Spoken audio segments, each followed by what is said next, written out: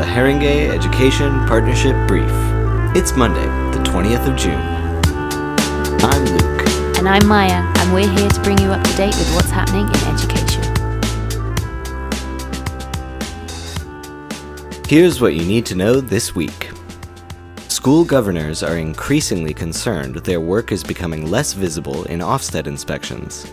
The National Governance Association has written to Chief Inspector Amanda Spielman about how the new inspection framework in 2019 has led to the role of governance being diminished within the inspection process. They are calling for a return to the more informative format of inspection reports, which included information targeted at school leaders and governors. Oak National Academy, meant to be the government's new arm's-length body for curriculum resources for schools, may not be fully operational by the start of the next school year.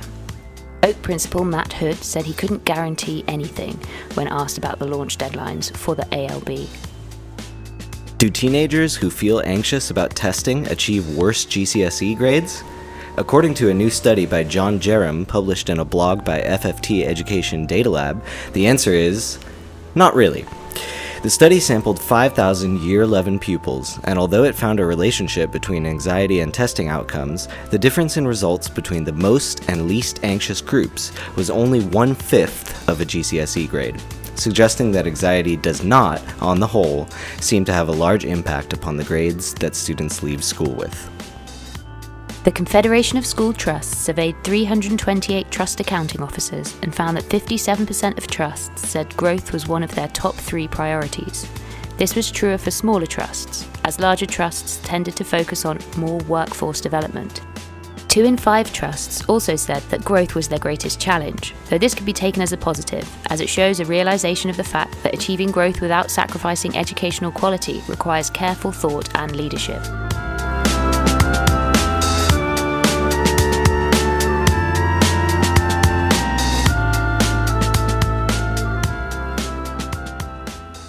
This week's Deep Dive, Haringey Learning Partnership's Windrush Day celebration. This week, we are deep diving with the help of Jerry Robinson, Executive Head Teacher at Haringey Learning Partnership. Jerry has written an article published in the Haringey Community Press, which will be read in preparation for the Windrush Day celebration on the 22nd of June. HLP has sent us some audio clips of students that will be performing that day. We'll play them at the end of the article. Without further ado, here is Voyage, Hope, and Style, Celebrating Windrush Fashion by Jerry Robinson. Windrush Day is fast approaching, and students and staff at Haringey Learning Partnership are preparing for an afternoon of celebration on Wednesday, June 22nd. This year's theme, Windrush Fashion, was chosen by a staff member who was inspired by her stylish relatives who arrived in the UK from Barbados in the 1950s. Like many other members of the Windrush generation, they arrived hopeful with the promise of starting a new life, stylishly dressed in trilby hats and ties of dazzling designs. As Rihanna Norbert David, Assistant Curator at the Museum of London, writes, as a Caribbean immigrant in London during the late 1940s to 1970s, your body was constantly under the white man's gaze, scrutinized, judged, and sometimes attacked. To counteract this and survive, the Caribbeans dressed smart and always tried to look their best. This would help gain respectability, potentially avoid racist attacks, or even determine one's success in a job interview. Black Caribbean fashion in London continues to evolve and develop, but according to Rihanna, it has never lost its deep roots in the immigration culture of moving from one place to another, fitting in while standing out, but without forfeiting one's identity. In preparation for our event, HLP invited fashion designer Tahara Smith to meet with students.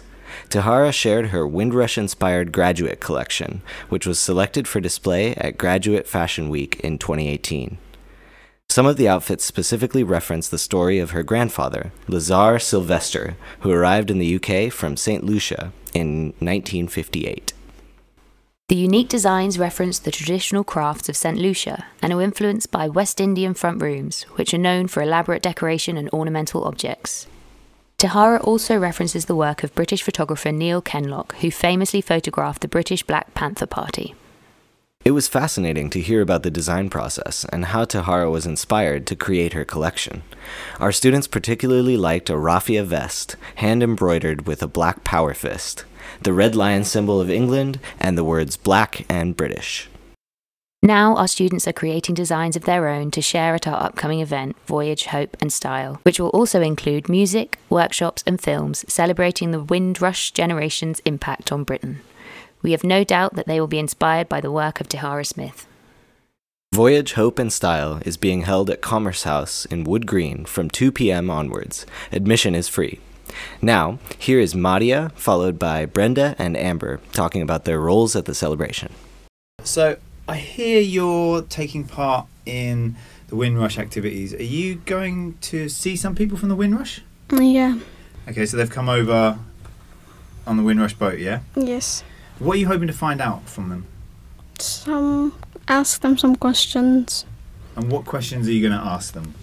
Ask them like how long it took them. Were they happy when they came? Like, is it something did they achieve what they wanted? The first thing we were doing, we were looking at designs of dresses for the Windrush. Yeah. And we found some inspiration of this like pleated dress. Yeah, with, like, so buttons and stuff. yeah, right now we're making dresses out of paper.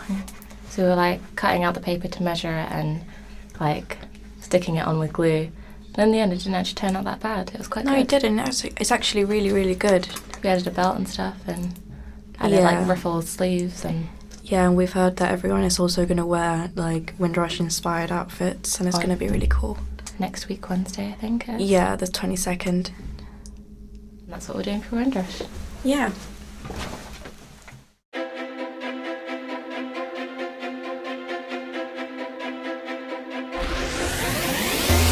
This week at HEP, Catty from Haringey Music Services will be with us all day on Wednesday, the 22nd of June.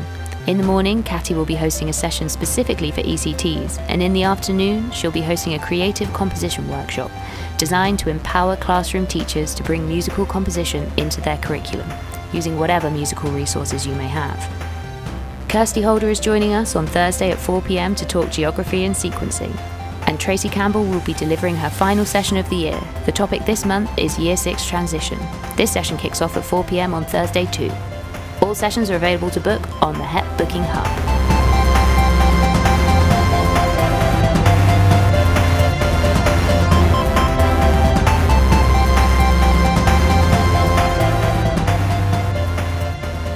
This week, we've been watching the catalogue of Windrush-focused TV programs from the BBC. From documentaries to dramas, the BBC has a great archive to get stuck into. This week we've been reading How Haringey is Celebrating Windrush Day on Haringey Community Press.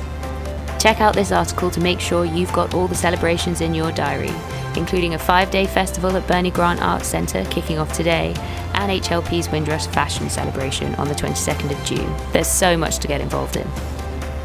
This week, we've been listening to Sonia Boyce interviewed on the Talk Art podcast. The first Black British female artist to represent Great Britain at the Venice Biennale, Sonia chats about her career to date and the development of the musical project she is currently showcasing in Venice. Born out of a discussion with a women's group in Liverpool, Boyce is curating an archive of Black British female musicians. Got any names? Be sure to let her know. Boyce came into prominence in the early 1980s as a key figure in the burgeoning black arts movement of that time, with figurative pastel drawings and photo collages that addressed issues of race and gender in Britain. You may have seen some of her work at Tate Britain's Life Between Islands exhibition earlier this year.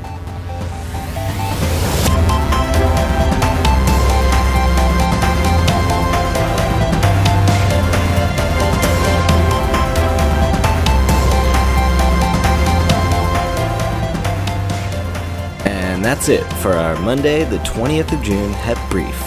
If you enjoyed this episode, please leave us a review, share on social media, and subscribe wherever you get your podcasts. This brief has been written and produced by Maya Cardwell and Luke Kemper. Music by Shane Ivers. We'll see you next week.